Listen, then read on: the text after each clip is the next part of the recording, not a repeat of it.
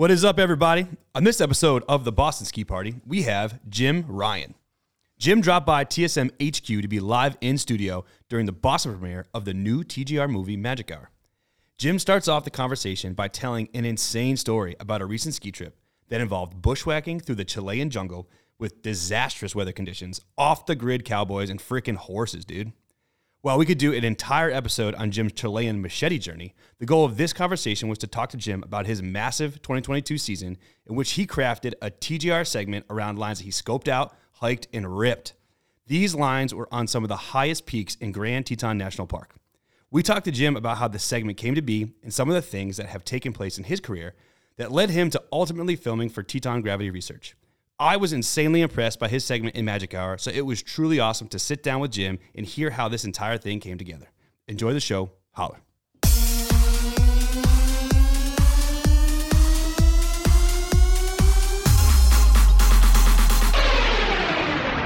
Is what it is, man. It is what it is, man. It is what it is, man. It is what it is, man. It's cheap, too. TheSkiMaster.com.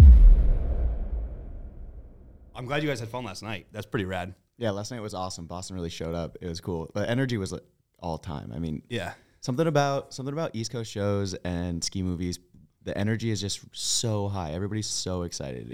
It's cool to see. It's really cool. And then especially how they have that set up there at the House of Blues. Like, it's a really cool venue to see a movie for anyone that would be listening to this. Like, it's rad space to see really any show, really.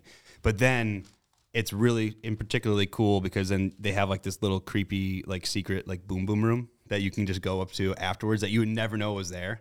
Because you're like, oh, like, well, like, where's the after party? You think they're just going to like, that floor is just going to like kind of turn up. It's like, oh, no, you have to go through like this bookcase. Yeah. And like pass a test. And It then is you get to kinda go sneaky in. getting there. It is. Yeah, all the bouncers are so excited to like tell you the map. They're like, okay, here's how you do Yeah. it. They're like, go to this staircase, take a left, and then there's like a Knock guy. 3 times. There's a yellow curtain and a red curtain. Don't go past the red curtain. Whatever you do, don't pull the rope. And then you get in there, it's like fuzzy walls. It's like, Yeah. and, oh man, that whole place. You're like, Jesus, if these walls could talk Oh, my God. or be cleaned. Or be clean. Yeah, that'd be good, too. I've spent probably just the right amount of nights in that room. I don't need to see the inside of that room ever again. Not we with the closed it lights on, down. We closed it down last night. I'm glad you guys did. I wanted to go, but I bailed. My wife's traveling, so I have kid duties, a couple little kiddos at home that it would have been irresponsible for me to rub the fuzzy walls, I mean, it's always irresponsible to rub the fuzzy walls. Especially when you're supposed to be home taking care of your kids. Dude, so what have you been up to recently? I was just talking to Thatcher. He said you were in South America? Yeah, I was in Chile like a week ago. Jeez. Yeah, it's been a whirlwind because I was in New York City, yesterday, day before, and I was, in Chile a week ago. And that was an incredible, it was an expedition. Like, Okay. we went down there, and the whole concept was, I've got this friend Adele, and she lived in Chile for 6 years. She's got all these connections down there, and she's also a photographer. Brought her to Mexico last year. Madison and I skied Pico de Orizaba. She crushed it. She's like just a total badass. So this year we're just like, all right, Adele, like you've proven yourself. What's your like dream trip? Like, what's your dream expedition? Yeah. And she's like, I want to take advantage of this Chile connection I have. I lived down there for 6 years, and I've got access to these like communities, and specifically this one community of cowboys that occupy this valley. So in between essentially the ocean and Cerro Tronador, which is this gigantic volcano in Patagonia, there's just one valley. It's the only way you could possibly access this volcano from Chile. Okay. And it's for like generations, like hundreds of years, has been occupied by one family, this like family of cowboys. So the road ends, and then like from where the road ends to this volcano inland in Chile, it's one family and all their farms, and they're only connected by horses, like these horse trails through the Patagonian rainforest. That's it's so like sick. Wow. freaking crazy. So through her connections with this family, we get one of the cowboys to like load our skis up on horseback. Yeah. And That's awesome. yeah, and I mean, this guy is like, this, first of all, when this guy rolls up out of the woods, like literally rides out of the freaking jungle and sees sees me specifically, he's like, oh no, we got a gringo on our hands. And he's like not happy. But he also hasn't talked to anybody in 3 months because when it snows, he's just locked into his house in the forest. So it's like, I'm like riding all his moods as he sees me and he's like not happy about it. Yeah. And it takes me days to earn his trust. But anyway, so we like strap the skis on the back of the horse. I get on the back of the horse. I'm so nervous. Never ridden a horse before. And all of a sudden I'm like riding through the woods. This guy's got like a machete in hand. He's like hacking at vines. We're going, yeah, it's insane. It's insane. Some of the trails are so ancient that through these families riding them like over generations, they've been cut into the earth. And it's like double overhead couloir, but I'm on a horse. Yeah. Like tucking my knees in. So it's a wild thing. But we ride for 3.5 days up this valley. And 3.5 days? 3.5 days, and that gets us to the first time we see the volcano at 3.5 days. And we get to the like farthest farm that's still occupied because like slowly this family's like retreated from the valley because their like lifestyle is dying because it's like one by one family members are moving to the cities. So we get to like the farthest point up this valley, and this cowboy who's living up there who hasn't talked to anybody. He's like the strange one or something. I don't know. But he's like way up there and he's like, yeah, the bridges are out and this is as far as you can ride. So we have to like go to this bridge and it's collapsed into the river and it's just a cable. And so we like load up our backpacks with 5 days worth of food. Not really, like 2 days worth of food, but it's as much as we can carry and like shimmy across the cable. And then we get to the other side and the cowboys are like, all right, we literally have no idea where the trail goes or what it looks like, but good luck. You can see the volcano. And so for 3 more days, we bushwhacked through the rainforest to get to this volcano. Wow. Yeah. It was like, what happened to the horses? The horses, I mean, we just like they're like, you're on your own now. Tied them up? Just like this like super powerful moment. It's like torrential rain. This cowboy just like shakes my hand. I mean, he and I are communicating mostly with hand gestures here, mostly him just being like, you know, like get on the horse or like keep your knees in. or like get the heck out of my way of my machete. Yeah. But he just like shakes my hand, and for the first time, it's like he's like seeing me because like he wasn't stoked with me in general. Yeah. And then we get to this point, and he's like, "Oh damn, these guys are like badass." Yeah, they're going for it. Yeah, they're going for it. Yeah. And we've just like crossed this river. It's like it's the Rio Blanco, so it's like raging underneath us, and we're like shimmying across on a cable, ski bags loaded, and we just like set off into the rainforest. And it was awful. I mean, like torrential rain, and we're just hacking our way through the jungle. And right around nightfall on the first night, we find this like abandoned shack, like doors off the hinges. This sounds like a fucking movie. It's a full-on movie. Yeah, and we like start a fire in there because like we're both hypothermic, and it's like so who is we? Like who's on this journey? So the other person with me is Adele Priestley. Okay, and I've known her since high school. We've been friends forever, but. She just like disappeared for like 6 years. Okay, but it's just you two. There's not like a photographer. She's the photographer. She is the photographer. Yeah, okay, yeah. All right, I'm sorry. You might have said that, but I got lost in the rainforest. Yeah. She's the photographer, and the translator, and like the only person that speaks English in like a 200-mile radius. And it's like, we start a fire in there, and we're so hypothermic that it's like this shack is like filling up with smoke, and we're crying and coughing, but we don't have a choice because it's like we can do that or freeze to death. And then we wake up the next day to just like we haven't seen the mountain now in 2 days because it's been just like raining, but we just wake up to like just a skiff of sun and just avalanches, and we can tell that we're close to the mountain because the avalanche sound is just so close. Yeah, and it's like holy crap, encouraging because we're close. Yeah. So freaking scary. Yeah. And then a whole nother day of bushwhacking, and we finally make it to snow.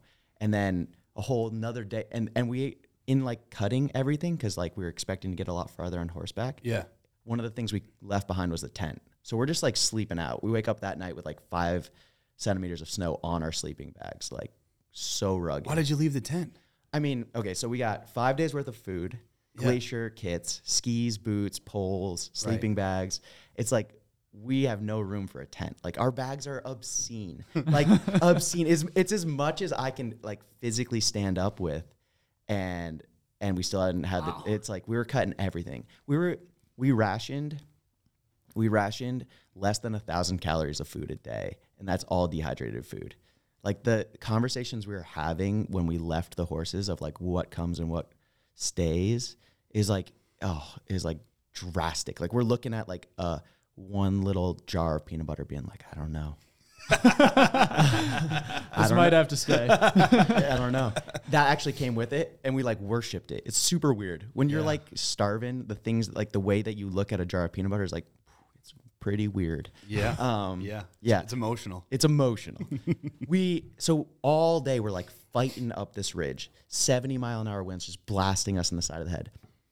Still, it's been 2 weeks since that moment. Still left ear ringing. It's like I got dial-up in the left side of my head. Jeez. It's like in a quiet room. It's like I'm getting connected to this, like Wi-Fi at all times. Like the old AOL dial-up. Exactly. I'm on the internet. And someone picks up the phone, you get disconnected. It's like you got to schedule with your parents. Hang up the phone. Yeah. So I got that going on. Damn, dude. So did you guys get? I would hope you guys get some good content out of it. Yeah, we definitely did. So like. That night we like got blasted, coldest night of my whole life. We would like get to high camp, which is like a stone hut. It hasn't been occupied in so long that it's filled with snow. Yeah. And we have to like kick the door down because the whole inside of the building had backfilled with snow. Like horrendous. But eventually the sun comes out after like several very cold nights, and we get to the highest rideable point on Pico, Argentina. So we cross all the way into Argentina on Cerro Tronador and ski from the highest point. It's like that's awesome. That is pretty insane. Freaking cool. Yeah, pretty cool. So you make it all the way. You make it through the rainforest. You're there. You're on a volcano, and you ski for what, a day? Yeah. We ski for 2 days. We had a 2 days, okay. 2-day weather window. So yeah, but like in terms of like experience. All time. Crazy. In terms of like vertical, like you could do it in like, half an hour on a chairlift. Yeah. That's called worth it. That's called earning your turns. Yeah, for sure. Yeah. Like we both lost like 11 pounds. Adele was like it's crazy. I mean, we like worked really hard. All we did when we got back was eat. Yeah. So, but yeah, dude, that's awesome. And then because the journey in was what the journey in was, when you guys exited, did it seem like it was a faster exit than it was on the way in, or was it just as horrendous on the way out? No. On the way out, it was like, first of all, that storm that was like beating the side of my head for days, it deposited like 17 inches of snow at the high camp, and it snowed all the way down into the rainforest. So we were able to cut literal days off our bushwhack by just going like, we skied through the rainforest within a day of where we left the horses. Wow. Yeah. That's awesome. It was like the weirdest thing ever to just be like making turns through, like dodging vines. Yeah. It's all so it doesn't green. even make sense. Like, it doesn't make sense. Skiing through a rainforest. All the like moss is coming down. Yeah. It's like crazy. I'm like, look, there's wild boar tracks everywhere. Yeah. What is going on? It was really cool. That's awesome. Yeah. What an experience. Yeah, that's crazy. Jeez, dude. Yeah. How did this come to be? Like, what was the planning? Okay, so a normal mountain objective, like a normal expedition, you'd like see the peak and then you like solve the pieces of the puzzle outwards. Like, all right, I want to stand at that point at the top. Yep. This one was like the opposite. It started with Adele being like, all right, I have access to this community in Chile that like nobody else does, and what can we do with that? And it's like, okay, their far western border or eastern border is this volcano. Like, let's see if we can like utilize this connection to like try and ski this thing. So it was pretty cool. Yeah, it is. Yeah. Really cool. Just like Vermont. Yeah. I mean, yeah. You got to be passionate to want to go skiing in Vermont. You must have been out at the top of a volcano, like, yeah, this is just like where I'm from, just like Rutland, home sweet home. This is like the view from Killington. That's awesome, dude. Yeah, we were actually, it's funny that you say that because like yesterday we were talking to Madison and she was like, well, I've been on the East Coast a bunch. And she's like, every time I come here, everyone on the East Coast seems like so stoked to be skiing. And, we talked a little bit about that. And we're like, yeah, it's like, if you're skiing here, for the most part, it's, the conditions are not ideal.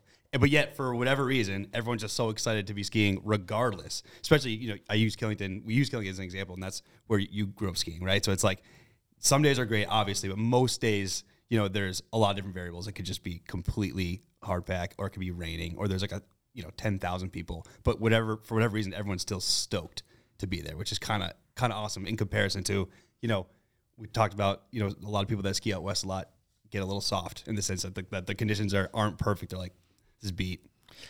Totally. And the difference is that, like, when people go to these Western resorts, they're going because it's good, right? Right. So it's like, then if it's not, then what's the point? Because they've like made this pilgrimage to ski this specific condition. When you're skiing in Vermont, you just want to go skiing. No matter what, you just want to be outside with your friends. And that you can do. And it's like pretty cool. It's super cool. Dude. Yeah, it's pretty cool. It's really, really cool. Another thing too, like that Chile story was really cool because it kind of led into something that I wanted to ask you when knew that you were going to be on the podcast. Was like, dude, how was that trip that you guys took? Like, I think it was during COVID to the Great Sand Dunes in Colorado, because that looked gnarly. Yeah, because that was crazy. I mean, I've always been personally curious about that national park. I've never been there, but it looks like a different planet, like from like photos. You know, I'm like, how is that in Colorado? And then you guys documented it really well. I don't know who the photographer was on that trip, but that guy or gal, like those photos came out insane. Yeah, totally. That Steven Shaleski was the photographer on that trip, and I've worked with him a bunch. Both Madison and I have, and that was totally his plan. You know, he is like a genius when it comes to like logistics and a vision. You know, he'll you know, everybody's like, you know, it's like wherever somebody starts and then you figure it out, like you solve the rest of the puzzle from there. But he starts with like an image he wants, and he's like got this idea. He sees a picture of the sand dunes and he's like, I want to have a skier in that shot. I want to make this a reality. Yeah. Approaches Madison and I, and then we like spent days figuring out like how we would get all the gear deep into the sand dunes, because we don't want to just like go out there and just like get the shot and leave. Like both Mads and I and Steven for that matter, we all think that in order to like have these shots, you have to like have an experience in the place. Right. You know, just like showing up and standing on the rock and then getting back in your car and driving to the next national park. Like, it doesn't count. You want that like picture to mean something for you, and then as a result, you hope that whole experience like transfers over to whoever's consuming it. That's true. So we're like, and it did. Yeah. Yeah. So we're like, we don't want to just like go and get the ski shot. We want to like go live in the sand dunes. So we decide that the way to do it is to like load up like little kids' plastic sleds with all our gear and like pull it into the middle of the sand dunes. And we're like researching all these things that would make it easier, like, you know, canola oil on the bottom of the sled. I was gonna say, like, that can't slide very easily. Oh my God, it was the worst. This is crazy. It was the worst. Like we're talking like we're talking like 6 hours of like we're all VO2 max. Like we're pumping out. Like slugging along. The sand is like burning our skin, and we're just getting our freaking butts kicked. And yeah, we get out there and it was like incredible. It was incredible. But we have to build this like fortress because the wind's whipping. So we have to like bury the sleds to make sure, as like dead man anchors, to make sure that our tent doesn't fly away. It's like the whole thing is absolutely insane. In the middle of the day, we can't leave our tent because the sand's so hot, it like physically is searing us. Yeah, I was going to ask you about that. Yeah. I mean, because you can't travel. I mean, it's got to be insane. Yeah. So we're limited to leaving our tents during like the evening periods and early morning. It was like a wild experience. It felt like we were like on a little island out there. And of course we're not seeing anybody because we've like we've decided to go like to the center of the sand dunes for this thing. Yeah. So are they cool with that? Like the park like whoever's like there's like you can just go into the desert and die if you want? Yeah, like, so that's the thing with the park rangers. We're like worried about permits, all these things. They just like give us a permit because like most people just like I feel like get it, try, and they're like, come right back. I hate this actually. They come back and they're like, you know, let's just go find a hotel. Where's the closest Best Western, because this sucks. Yeah, but I mean, I think part of the whole job and doing all these things is to like be super stubborn when it comes to your vision. It's like the reason you haven't seen it before is because it's dumb, and let's figure out how to get it done. Yeah. Well, I mean, it came through in the photos. Yeah. Because I mean, I read your write up too, which was great, but no disrespect to your writing, but the photos were like, this is magic. Yeah. You know, it looked like a different planet. So I was like, dude, I got to ask him about it because I don't know how the hell they just let these people go into the desert and just camp. Yeah, and then and then during the day, like it's got to be so hot. You can't like move around. No, not at all. You can't touch anything. Oh my goodness. Yeah. Well, that's pretty rad. It was cool. I'm glad I got to ask you about that because that was really cool. Another thing we talked about too, and we should talk about with you is that your beautiful send video. Mm-hmm. I know we covered a little bit with Madison, but like, I mean, we should definitely touch on it a little bit because it looks like you guys were skiing way too close for way too long. Yeah. Yeah. But I mean, that was like, I mean, the proximity thing, we could have never planned on any of that. Like that wasn't in the pitch. That wasn't in the vision that we had. It's like we had like this idea, and that was to like go try and capture like all mountain piste skiing and make it really gorgeous and make people be able to feel it. Yeah. The like extreme proximity factor that we added in was as a result of like us all going out the first day and being like, oh wow, we can like read each other's minds. And especially Tim and I, that was a wild thing to meet that guy and be like, holy crap, you're just like the German version of me. Like we like had this connection that I've really never had with another skier, where it's like I could ski behind him and I could tell where he was going to go and know what he was going to do. And for that reason, like his tails and my tips would like click as we like were in the transfer. Like we more than once would like turn and be turning so close that we'd have like a little, like our boots would just like tap and then we'd separate again. Dude. But we never like got a full collision, never once. And we did that for like 10 days in a row where we're like literally brushing shoulders going 40 miles an hour. You guys were flying. Yeah. It looked insane. You guys were flying, and I'm like, this can't be sustainable. Like they're gonna hit each other. Okay. So we had a lot of like near misses, you could call it. Yeah. And it's not to say that there wasn't extreme carnage on this shoot. Well, yeah, Madison said she killed a guy. I had to talk her down because she like thought she killed a guy. I was like down lower on the hill for all this. I wasn't gonna bring it up, but she's like, yeah, I murdered somebody. I mean, he's got a permanent scar on his face. Yeah. Yeah, the carnage on that whole thing. I don't know if Mads gave you the rundown, but like nobody got away unscathed, and which is wild. Like, you know, like we're professional skiers. You'd think it'd be like Alaska or like British Columbia, and it's like no a groomer. No, Davos inbounds. Yeah. Yeah.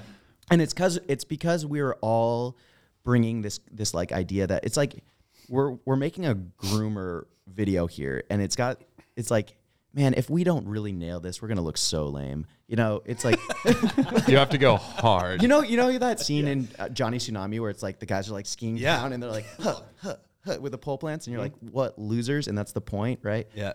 It's like, man, if we don't really bring some heat to this, we're gonna look like those guys.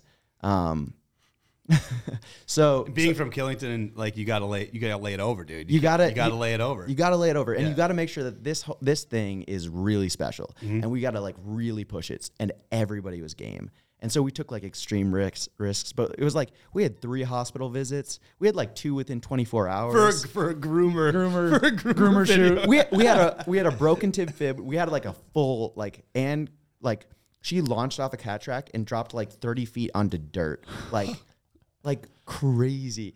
I tomahawked through moguls. It was like fully knocked myself out. Mads, you know, you saw her ankle. She probably put her foot up on this table. She does that. Like, however, like major surgery. The whole thing was freaking wild. Yeah. I mean, it came out awesome. Yeah. But like because we do, you know, ski monster stuff too, where we like testing skis and Berkowitz gets like shots and stuff. So like now we're a little bit more accustomed to like what kind of it takes when you see that. Mm-hmm. So before, if we weren't doing that, I would just be like, wow, like that's an incredible experience. Look how like these guys are ripping. But then from like our lens now, I look at it, I'm like, they're on the edge. Well, and knowing there's a filmer in between whatever type proximity too, and 2 drones in the air, and one of them is like in your ear. Yeah, insane. The drone, dude. Didn't some guy some world class drone guy come with like the full like Oculus shit? Yeah, 2 guys. So there at any given time there would be like 2 dudes with like full like headset over their eyes, just zooming around. You like get off the lift and it would like greet you, and you'd be like, this is insane. This is like, crazy. Hey, yeah. Like there's skill on every end of that production. Like everybody involved was like an absolute master at their skill. The final product showed that. Yeah. It really cool. did. It's really cool. But another video that you did, which I thought of when I saw the beautiful cinema, was like you guys did that one at Jackson Hole, the in plain sight one. Mm-hmm. And that was very similar as far as like how close everyone was skiing. Because like the in plain sight video is cool. It came out a couple years ago, but everybody looks like they're on the edge of explosion. Totally. Especially like when you're going through the bumps and everyone's like 4 behind. It's like, it's almost like you guys looked at each other and you're like, we're just going to ski as fast as we can through this. And what happens it happens. That's exactly what we said. That's what it looks like. Yeah, that was like the other end of the spectrum in that like the Legs of Steel guys are like ultra professional. They've been in it a while. The In Plain Sight, it was like the beginning for a lot of people. Like, you know, there was like a lot of like first time camera work, and we just got it through like sheer grit. Yeah, and made that whole In Plain Sight thing. It was really cool. It's like pretty special for that reason. It's really cool. And like the whole concept of it with you guys being like, you know, we're inbounds, all this stuff that happens like out of bounds, like, you know, filming, and it's like, no, we're in plain sight in Jackson Hole, and like you guys are just sending off everything, which is really, really cool. But again, from somebody that's somewhat familiar with it now, like watching that and then watching, you know, Beautiful Sin, it's like, yeah, they're flirting with an explosion. Yeah, and it happens. It does. Yeah, which is pretty cool. Yeah. So then from there, dude, like you were in Warren Miller, what, 4 times or 5 times? 4 times. 4 times. Yeah. Okay.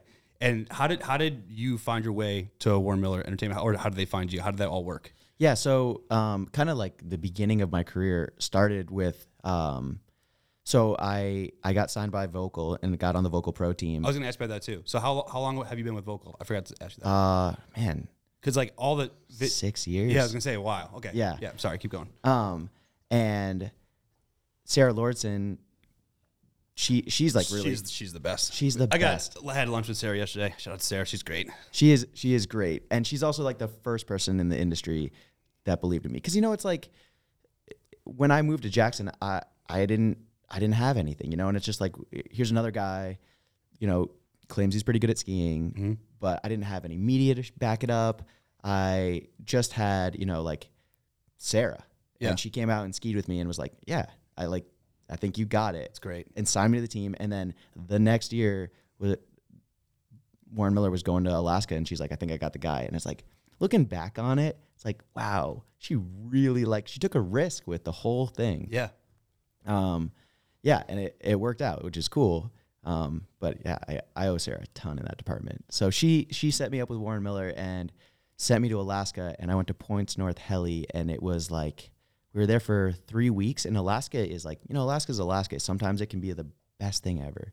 And that happened this past year. It was like Points North had an all-time season. The year I was there, it was like record wind, no snow. We're stuck inside the whole time. Yeah. And then we finally get out in the heli, and it is like, you know, it's like it's Killington after a freeze thaw. It's like rock freaking hard. I can see my reflection in the ice, and they're like, we still got to make this movie. What can you do? Yeah. And I'm like, nah, it's cool. I put a 3 degree on. I'm actually ready to rip. Like, let's go. You guys like angles, dude? I got you. And so I'm making like super G turns down these faces, and it's like there's not even any like snow coming up behind me because it's like that firm. Wow. But we like scratched a segment out. It was really cool.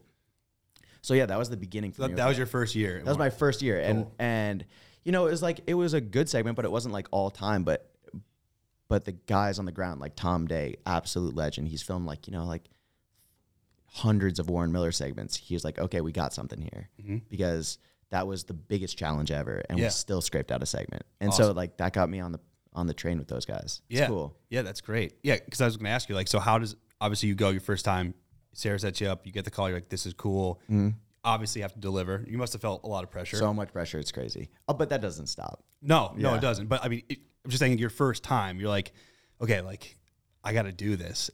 And then after you do it and crush it, which is great. Like, so how does that happen, you know, for the following year? Do you know that they're going to call you back to go get another segment? Or do you kind of like put, hey, I'd love to do it again next year? How does that work? Yeah. Nothing's guaranteed in this industry, right? Right. So like, you just hope that whatever you've done is good enough that they're going to want you again. Like, yeah, it's just, and that's the thing. You just like, you make sure that you've done everything possible in every regard so that when it comes up to make another thing, you're the guy that they think of. Yeah, definitely. So I mean, at the end of that segment, I definitely didn't know I was guaranteed to go out again. Cool. But yeah, it worked out. Yeah, it worked out.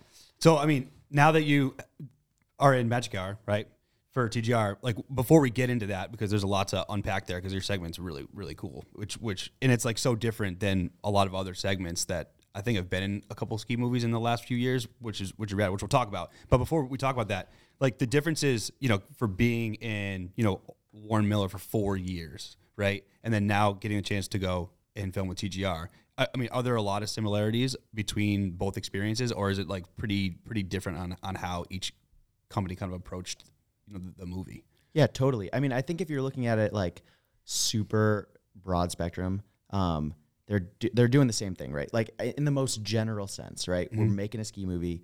We want to we want to entertain people. We want to inspire people. We want brand awareness. It's like that, you know. It's like sure, that's what we want. And so in that sense, they're the same. In terms of working for them, they're very different. Warren Miller has an idea of what they want to make. And then you get flexibility within that, obviously. But they come there and they've got a plan. They've got a window. This is what we're doing. TGR, I think, is different in that they come in with a ton of flexibility. And there's differences in like how that works too, on like as an athlete, right? So for Warren Miller, you get the call. And it's like, be here on this day, and you can book your plane ticket home on this day, and we're going to create this story in between. And it's cool. You show up and you do your thing. You ski as hard as you can, you know, within those constraints. You try and tell the story that they've formulated, and it's really fun, right? Because it's like, all right, I know my role, specifically know my role here, and it's a great experience. It's a really great experience, and then TGR is different because they're like, okay, they give you a lot of responsibility. And I think that that's something that people like, you know, any potential person that would want to pursue this path should realize. They give you a ton of responsibility, so you can't just be a skier. Okay. You have to have an idea of the story you want to tell, who you are as a person, and then bring all these other skill sets, right? Because it's like, it's always teamwork, but on that, it's like you are helping in any way you can. If there's a hole in production, if there's a hole in storyline, heck, man, if you gotta carry backpacks and figure out logistics. This is your thing. Yeah. You're not just a character in this thing. Kind of like a layer of like trust. Like, hey, like we're trusting you to kind of deliver on, you know, what we want you to do in the movie, and then just like go for it. Totally. And then even down to the editing, like, you know, as the film's getting built, I'm in that office, you know, as much as they'll have me, just like giving feedback. Here's what I'd like to see. Here's why this clip is important. Here's why this line that I say is important, because it gives it context. And that's cool. Yeah. That's cool. Admittedly, it's super stressful. Yeah. Oh, I can imagine. Yeah. Because it's on your shoulders. It's on your shoulders, and you know it. And you know it. But versus showing up being like, hey, we're in Alaska for these days. You know, Jim, we're going to need you to just like make some dope ass power turns, you know, jump off something cool, and then we got the shot. Yeah. Versus like, hey, I want to ski these lines. I'm going to deliver on what I'm saying I'm going to do. Yeah. And it's like, it's stressful. It's super freaking stressful, because it's like, I came here with this idea and I own this. And if I don't throw down, it's like, that's on me. Yeah. That's on me. Yeah. No, it's true. Yeah. So how did that call happen this year with TGR? Like, how did you get your wiggle your way into that much responsibility? Yeah. I mean, they kind of like, I was set up for it because last year I filmed the Jackson Hole Mountain Resort seg, so I kind of knew that was the program. Okay. And I actually came in with this like different idea of like a resort seg, but then in the meantime, while I was waiting for conditions to happen, I just like went out and skied Mount Moran. I skied the Skillet and put it on Instagram, and then the producer JK just like called me up and was like, "What the heck, dude? That was sick. Yeah. Like, I think we could do something with this." And I was like, yeah, that would be really great. Who, me? Twist my arm. Like somebody else or me? And so yeah, and I was like, all right, great, but I need help. Like, I can't do this alone. And he set me up with this guy, this XM guy, Nat Murphy, who I'd never met before, but like we had an instant connection. We were just talking on the phone, and it's like, we want to ride the same exact kind of stuff. So we just go out for like what is going to be a warm up. Okay. Let's go, because it hasn't snowed in 4 weeks at this point in Jackson. Everybody's just written the season off. Like, it's not happening. We're in a drought. We're not making a ski movie right now. Heck, some people are like, I don't even want to ski right now. Soft West Coast guys. Soft. And so Nat and I go out for like what's going to be a warm up run, and we're going to go ski the Southeast Couloir on the South Teton. And we get up there and we like get to the top and we look in, and just the way the wind's blowing, it has like wind loaded, and there's just like maybe like 3 or 4 inches of snow over the really hard layer. And Nat radios up to me and he's like, hey man, like, I think it could be okay. I think it could be good. And the cinematographer, Morgan Shields, is like, yeah, all clear when you are, like, let's do this thing. And huge moment of trust here with Nat, because I had never even looked down this couloir before. I didn't know what the conditions were like. Yeah. All I heard was that it was like pretty gnarly, but I just like trusted him, dropped in, and it was, I think I can safely say it was like the best run of my whole life. Like in terms of performance, like really just like all time, really sweet. And I get to the bottom and I'm freaking out. Morgan, the cinematographer, is freaking out, and it's like in that moment it's on, because like we just got like an absolute banger in the can, and it's like now we're building this seg, because like we got to fill out the rest, because that right there is something to be proud of. And like that was how it all started. That's awesome. Yeah, because that really kind of leads it into like, okay, so how do you map it out now? You know, like what's the next step? You got that in the can, like you said. All right, now we can build off this. Mm-hmm. So what are next steps for you, thought process wise? Like, okay, so what's the next line, and how do we piece this all together? Yeah, totally. So I just like, 10 minutes after that, because I mean, that's how I go. It's like, I can't chill for a second. I'm like, all right, Nat, dude, we're doing that off every peak. He's like, fuck. He's like, oh my God. And he's an Exum guy. He's out there. He's just like, okay, that's insane. Yeah. But also, I just saw some insane shit, so maybe we can pull this off. And that's like, that's like one of the reasons I like Nat so much. He just like, he believes in it. He believes in the vision. If you come in and you think you got it, he's like, yeah, you got it. And that's cool. It's really cool. Yeah, it's really cool. That's awesome, because like I watching the segment, right, it was one of those things that like got my wheels spinning, and it's like, all right, so was this something that was like in his brain for a while, and he actually now had the opportunity to basically be like, I can make this happen, I can showcase my ambition in this film? Or it was like, did he just do 1 or 2 and then he's like, fuck it, let's do them all? Well, I mean, of course it like lives in there somewhere, right? Right. Well, but then, like you said, as soon as it's like it clicked, as soon as you're like, okay, that was rad, let's just do that again. Right. And that's honestly even more cool, because like you're so in the moment with that particular run where you're like, well, we got to keep doing that. Yeah. And it was like we did, because then like 2 days later, like legitimately like 2 days later, we're standing on the top of the Grand together. And it's like, yeah. Crazy. Yeah, freaking crazy. Just went for it. Yeah. And we went for it. Knock them down. And I one by one. That like next 3 weeks of my life, I can't even like remember, because it was like the focus was so just like I was thinking about one thing and one thing only, and that was like, how do I stand on top of every peak and ski the gnarliest line off it? And I mean, I've never been that laser focused in my life, I don't think. And it's cool. I mean, I came out of the whole thing exhausted in a way I never had been before, but it was cool because, I mean, I was talking to Todd Jones last night, and he's like, that segment is like, it's like a historical ledger now of like, if anyone wants to go back and see what the fastest descent of any given peak is, it's all in that segment right there, back to back. That's really cool. Yeah. What a cool thing for him to say. Yeah, I know. It's like pretty rad. I mean, it's really cool. It's super cool. I'll remember that for a long time. Yeah. I mean, and Neil was with Jeremy. Honestly, it was actually a pretty good story. He was there. Well, just tell it, because watching the segment was like kind of crazy, because you guys are just like crushing down all these peaks. I think Nick Russell shows up, and then Jeremy Jones gets out there. What was funny is myself and Dylan were on a Jones trip in Tahoe, and we were having sushi dinner with Jeremy Jones in Truckee. And he's like, guys, this has been great. I wish I could hang out with you and ride, but I need to go finish my TGR part in Jackson. I'm hitting the road at 3 a.m. And then the segment cuts to like you guys hoofing those sleds out with Jeremy. And that's where he was heading. So like literally like days prior to him meeting up with you, we were in Tahoe having dinner with him. Yeah. And he was like, I got to get out of here. Which is super cool, because you're like, oh, cool. Like, and then you watch the movie, you're like, oh shit, like that's what he was talking about. Yeah, he took off, went there. You took Jeremy from him, dude. Yeah, he was like, screw these guys. I got to go ski real shit. Yeah, wait, there's something dope going on? Yeah. Right. Yeah, and Jeremy's probably one of the only guys that knew, like Jeremy and Nick Russell, because like Nat and I, whenever I'm like filming a segment, or like whenever I got a good thing going, I don't talk about it at all. And that's like sometimes I get in a little bit of trouble with the sponsors, because they're like, keep us updated. And it's like, yo, if you don't hear from me, it's because I got something that's coming. Mm-hmm. And so like for those 3 weeks, it was like we were full dark. I didn't talk about anything.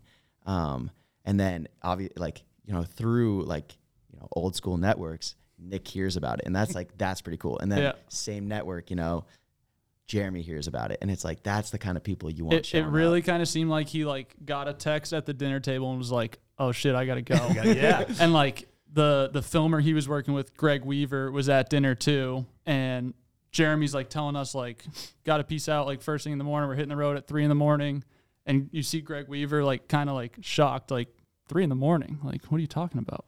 And Jeremy Jones is like, yeah, dude, those are free hours. We got to get there and start filming shit. Yeah. And Dude, Greg's like, all right, fine. I guess we're hitting the road. How sick is it that you were doing something so dope that it gets to Jeremy Jones and he drops everything? He's like, I need to be involved in this. I mean, there's been so many cool pinch myself moments in this whole thing in the past year.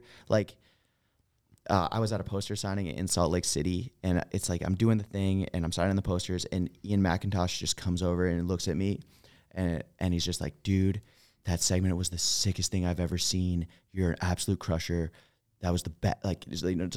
Just sprayed me down with compliments, totally gassed me up, and I got so flustered that I had to walk away from the table because I forgot how to write my own name. You're signing Ian McIntosh. Oh shit! Sorry.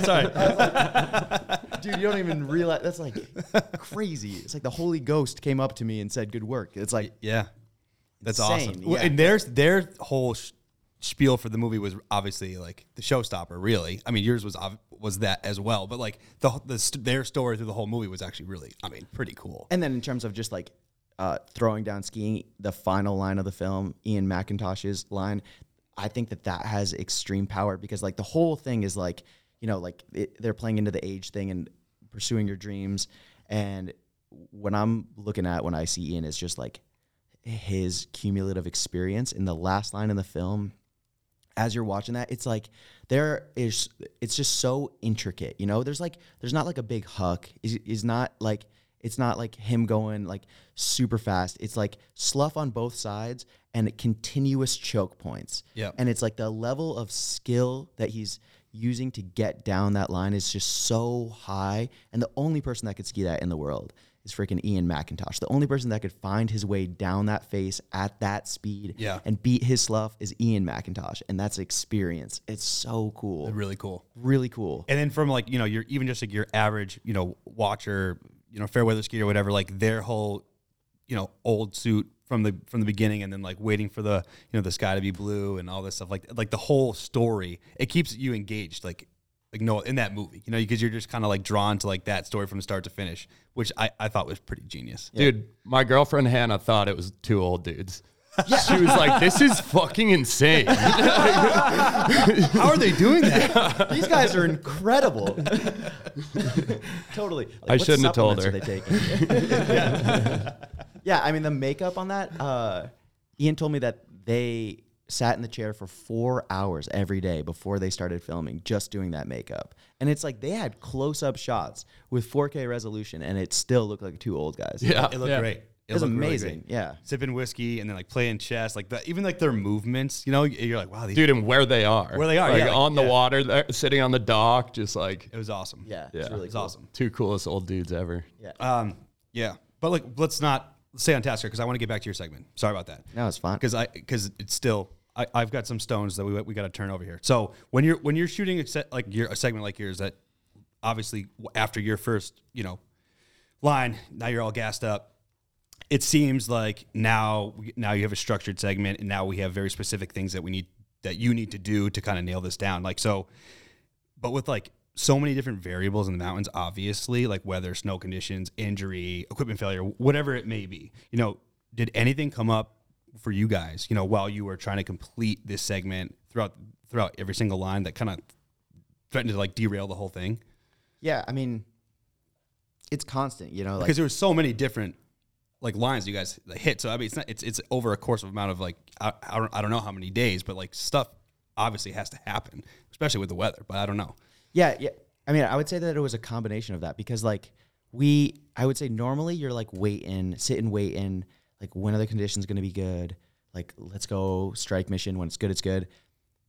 Because that first line, we went out just being it's garbage and we're looking at the long-term forecast and it's not going to change. Let's go just see what's up. And then it ended up being like that really good. We went into the rest of the segment with just like, if it's safe, let's go find out. And that's what we did. And that's what the segment turned out to be great despite the conditions, because it never snowed. That whole entire window, it never snowed. We just like paid attention to the wind and then just like went out as much as our bodies can handle, and we like put it together. But like we skied on a lot of stuff that was not ideal. Like there's a clip of me skiing the Amora Vita, and we were linking lines out there, Nat and I. We were like, we'd climb the middle, we'd ski the Chenard Couloir, we'd get to the basin, and we'd climb the south, and like we were just putting in the volume. Yeah. Just like trying to find out where it's good. And like I skied the Amora Vita, and it felt like a tilted pool table. Like it was rock hard with just this like grippy velvet felt top. And we both ripped that, you know, it's like, we're not skiing POW, but like this is stable. We're not worried about avalanche conditions. So we can ski it like fast and top to bottom. And we just put it together that way, like kind of not waiting for anything, just like go and find out. Wow. Yeah. So it was blue sky. It was blue sky. It was a huge drought. Like I took a picture of the Jackson Hole Daily, and the headline was Jackson Hole drought even drier. That was the middle of my segment. Like, damn. Yeah. And it's just, I mean, you can wait around forever for the perfect conditions, or you can just like go out and find out, work as hard as you can, and sometimes it works out. And in this case, it like totally worked out. Yeah, for us. the stars aligned. Yeah. Well, yeah, it's awesome. And then everything was obviously full manpower, right? Yeah. Like you guys hoofed everything? Yeah, totally. I mean, that whole segment is human powered. So yeah, like the clip on the Grand Teton, the descent of that, I've like looked at the raw clip, and from the time I start skiing on the top of the Grand till the time I'm at the first rappel, or like, you know, the first rappel down. So the whole ski portion of the east face of the Grand is 36 seconds. That was a 12-hour round trip. Whoa. Wow. Ski tour. You know, it's like 30 seconds of skiing. Yeah. Yeah. Crazy. Insane. Crazy. So yeah, we're putting in work out there for sure. Yeah. For sure. I think there was 10 total that you guys did?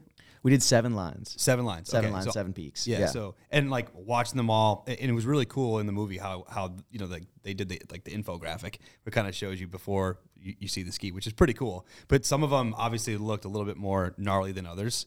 They're probably all really gnarly, but like as it shows it on the movie, like anyone in particular where you were like, yo, this is probably the sketchiest one we've done so far. I mean, the Grand Teton is like the sketchiest thing ever. And I was gonna, not to cut you off, but like I was like looking like down on this iPad after like watching it, I like literally wrote down like on the Grand Teton one was like, the final third of this descent looks impossible. Yeah. Yeah. I mean, like that mountain, it's like, it's the way it's set up. It's just like, it's in the center of the range. It's freaking gigantic. And it's got this hanging snowfield that hangs above everything. Yeah. And the way you climb it, like you have this really long tour to then like several pitches of ice climbing. And then you're just boot packing up the exposed face to the summit.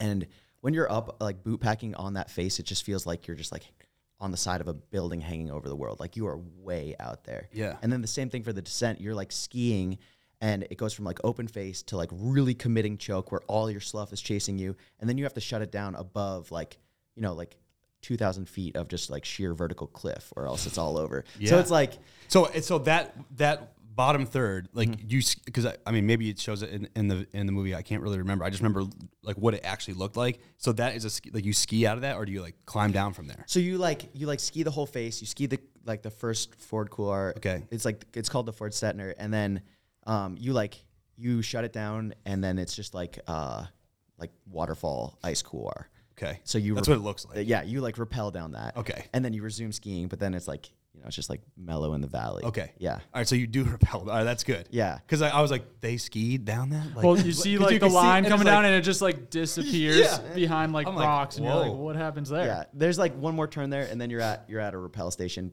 and it's a rappel because it's a cliff. It's a nice waterfall. Yeah.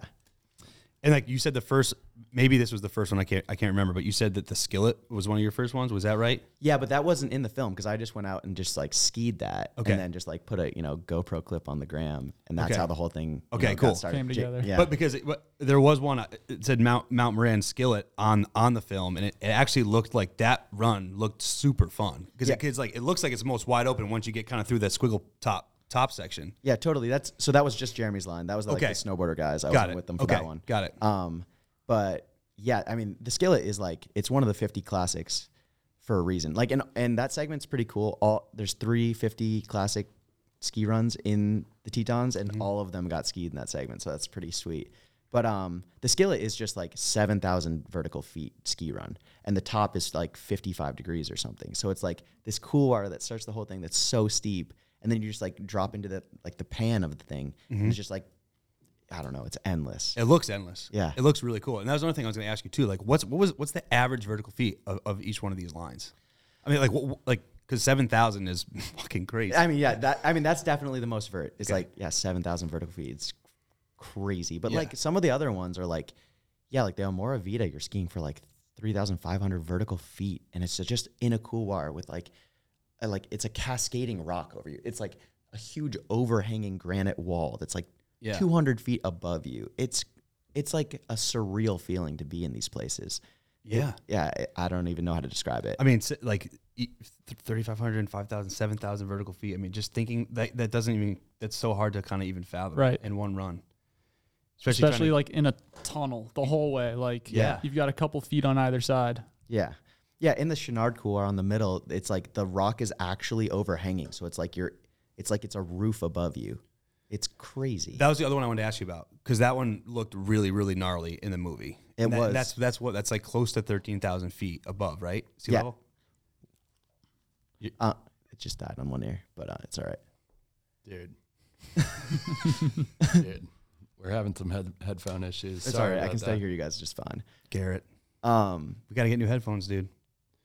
Dude. We'll do it. It's all good. I thought we were moving towards the no headphones movement, but It's all good. Sorry about that. No worries. But anyways, that couloir, that one seemed crazy. And again, it's like 13,000 feet. I think it's close to that, right? Like 12.8, 12.9, something like that. Yeah, I don't know. Yeah, it's something crazy. It looks humongous. It is, and it's like super technical. Like you have to. There's a shot in the movie where I'm like at the edge, at the precipice, like looking down into it, and the cameraman's like behind me, like trying to look down into it, but he can't even like get close enough to like look into the couloir with me because it's so steep. So it just looks like I'm just at the edge. Yeah, you of say the, like that's the line. There and it it's is. like I don't see anything. where exactly is the line? Right. Yeah, I mean it's just like It's a leap of faith. totally. And it's like you really trust your outside ski and your ability to engage it. Yeah. For sure. Yeah. And what are you skiing on? Are you skiing on the are they mantras? Yeah, I ski on a vocal mantra, so it's a V-Works. The V-Works one. Okay. Yeah. So like I'm like a mantra purist at this point. It's like when I'm in the resort, I'm on the M6, and then when I'm touring, I'm on the V-Works. But like it's always a mantra. Got it. Yeah. That's awesome. Did you have any input in those skis? No, not at all, During actually. development? No? No. You should fucking say something to vocal, man. Jesus. I mean, right now it would just be like, good job, you know.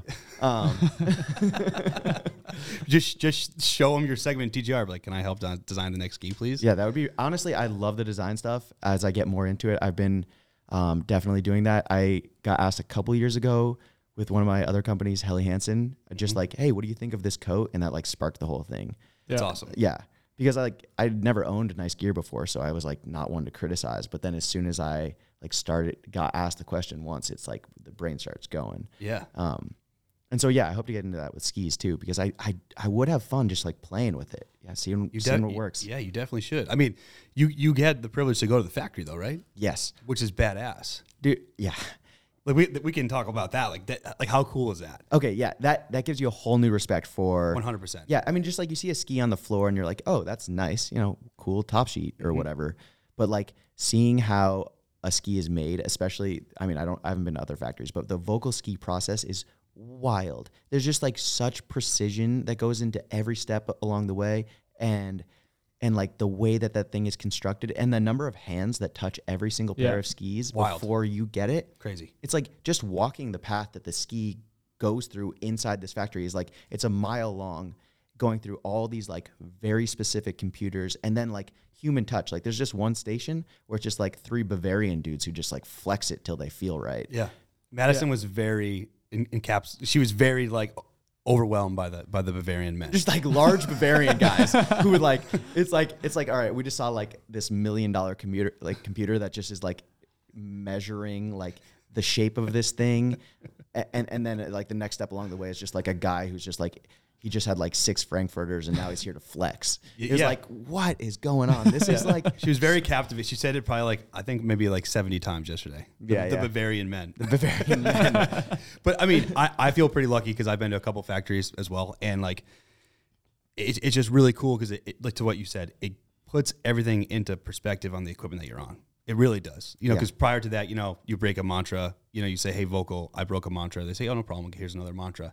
Now you're like, you see exactly what went in to that particular ski that you're skiing on all the way to the end when some big Bavarian man is flexing it. And you're like, man, I gotta show some love and respect to my mantras. Well, we've said it a few times on here, but like, it's insane that they don't cost substantially more than they do for how much goes into each one. Yeah. Like they're handmade piece all the by way piece. Through. Like, and like you said, you walk the line, right? You basically walk the path of the ski and you see every single step that goes into it. And like the whole thing for me anyways, like my wheels are turning when I walk the same path and you're like, man, like that is so many steps for like this piece of equipment and it costs, you know, this much. You're like, I don't get it. It's crazy. Yeah. Totally. Yeah.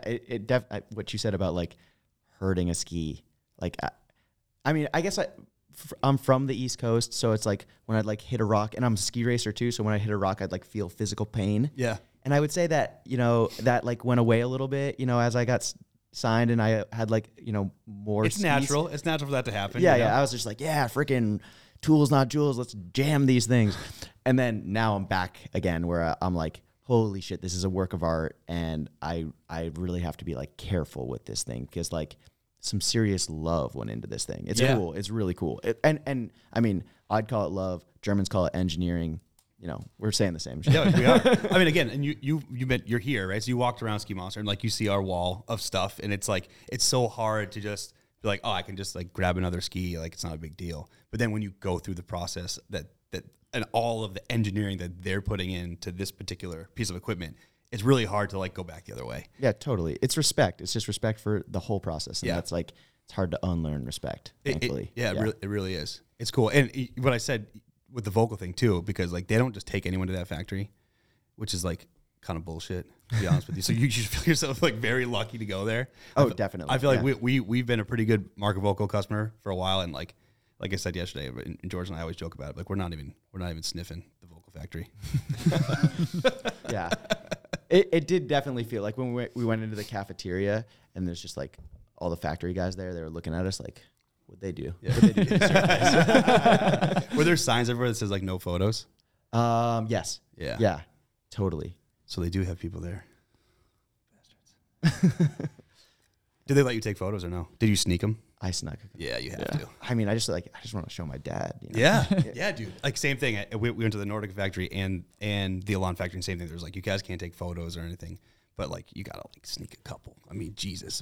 Whenever you're gonna be, it's like Willy Wonka's chocolate factory. Like I don't know if I'm gonna come back here. Yeah, I need to remember. I need to like have some evidence. Totally. Yeah, totally. Just to show my friends, like, hey, like check this out. Like, yeah. This is on my feet right now. It's pretty cool. It's sick. Yeah. It's really sick. And I feel like we didn't even talk about it, so we should talk about it a little bit before we kind of wrap this thing up. But like, you are from, I mentioned it a couple of times because I know this, but you are from New England. You're from the East Coast. You're from Vermont. Yeah. And so you were at a Killington skier for a while. So when would you make the jump from Killington to college and then decide like, hey, I'm moving to Jackson? We should probably at least cover that. Yeah, totally. I mean, I would say that, yeah, so I grew up ski racing at Killington, went to Killington Mountain School. And then pretty, I would say not straightforward, but like, normal path. Then I went to Colby College and ski raced for NCAA Division I there for 4 years at Sugarloaf. And then I graduated from Colby and I was like, oh shit. I actually hadn't thought about my life past this point. Right. For like not even a minute. Which, you know, maybe that's why I'm like good at this job because it's like no foresight at all. Just day at a time. Just day at a time. But yeah, I like graduated and I like instantly went into like a mega depression because I was like, I have no purpose. Yep. And buddy I went to Killington Mountain School with, Chris Hopkins, gave me a ring and he's like, yo, dude. He was like a consultant or something. He's like, I hate my job. Let's go be pro skiers. And I was like, yeah, deal. Let's do it. I think I actually was like so low at this point. I was in Chicago, like sleeping at a skydive center, like just like sweeping the floors for like free jumps. I was like lost, right? I was just like totally lost. But he called me. He's like, let's go be pro skiers. And I was like, that sounds great for you. And this is like my first mega vote of confidence. He was like, no, dude, you got this too. So we moved to Jackson together. And because at that point, one of the things keeping me afloat was every single night I'd watch TGR films till I fell asleep. It's like, it was like, keeping the fire alive. Just like it was like a demonstration that I found in the media of people who were like living a life that I found intriguing. Yeah. Because I was so lost, and it was like, here's a group of people who are like doing exactly what they love, and that was like pretty important to me at the time to see that, see that in the media of like people really enjoying their life and pursuing their passion. I needed it. So like when I got the call from Chris, I was like, yeah, we obviously have to go to Jackson. I knew that's where TGR was based. And I was like, it's like, let's go get as close to the thing as possible. Yep. And then it was like years of struggle after that. Cause it's like, you just like can't just show up in Jackson and do the thing. Right. Mostly it was like Chris and I together just like skiing super fast under the chairlifts, just like hoping people notice. Someone says something. Yeah. It's like skiing so fast. my couple God. hot shots. I think we got some kids that came out here to be pros. They were probably being like, who's that kook and like wearing like an Army Navy surplus rain jacket? Because that's what I had. I bought a $8 rubber rain jacket because all I had up to that point was like my Colby ski race outfit that the college issued, and I couldn't wear that. Yeah. So I went to the Army Navy, $8 rubber, like, and I thought it was so cool, to be honest. It was knee length rubber rain jacket. It was like weighed like 100 pounds. Very functional though. Yeah, except for when you started sweating. I was like soaking wet in that thing at all times. But like, who's this guy under the lift in a trench coat? It's awesome. Yeah. But I mean, what's cool is like, don't you think that like the precision of ski racing for you like really helped translate into what you do now? Absolutely. And like, and just also in the mindset of like, just like goal orientation of like, okay, here's a skill set I need to get better at specifically this if I want to get to the next stage. Right. And all the training and the mindset and all that practice that went into it, coming from the East Coast and a ski racing background, it has helped me in like countless ways. I'm sure it does. Yeah. Especially when you're getting shots, because we talk about that all the time. But like you learn how to make a turn, right? And then now you have to kind of like unlearn or like relearn what it looks like to be good in a photo or a video.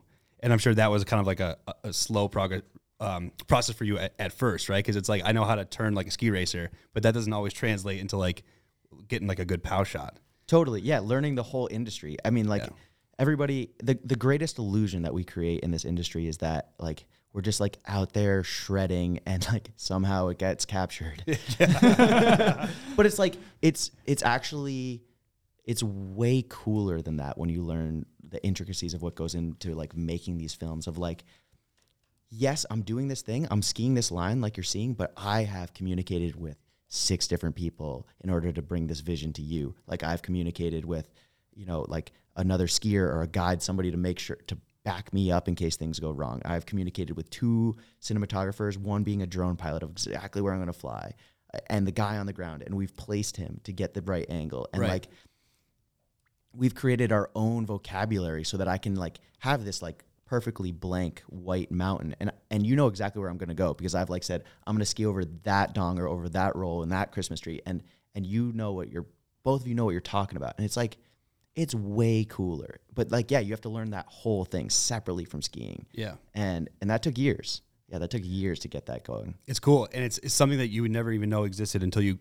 actually immerse yourself into it. Yeah, because like you just think that like, and I've said this before, but it's really true. That's what I thought. Someone Neil just flies by somebody and it's like, oh, someone must have just had their phone out at the perfect moment and made him look really got the shot. Yeah, got the shot. He was just riding by, like, oh yeah.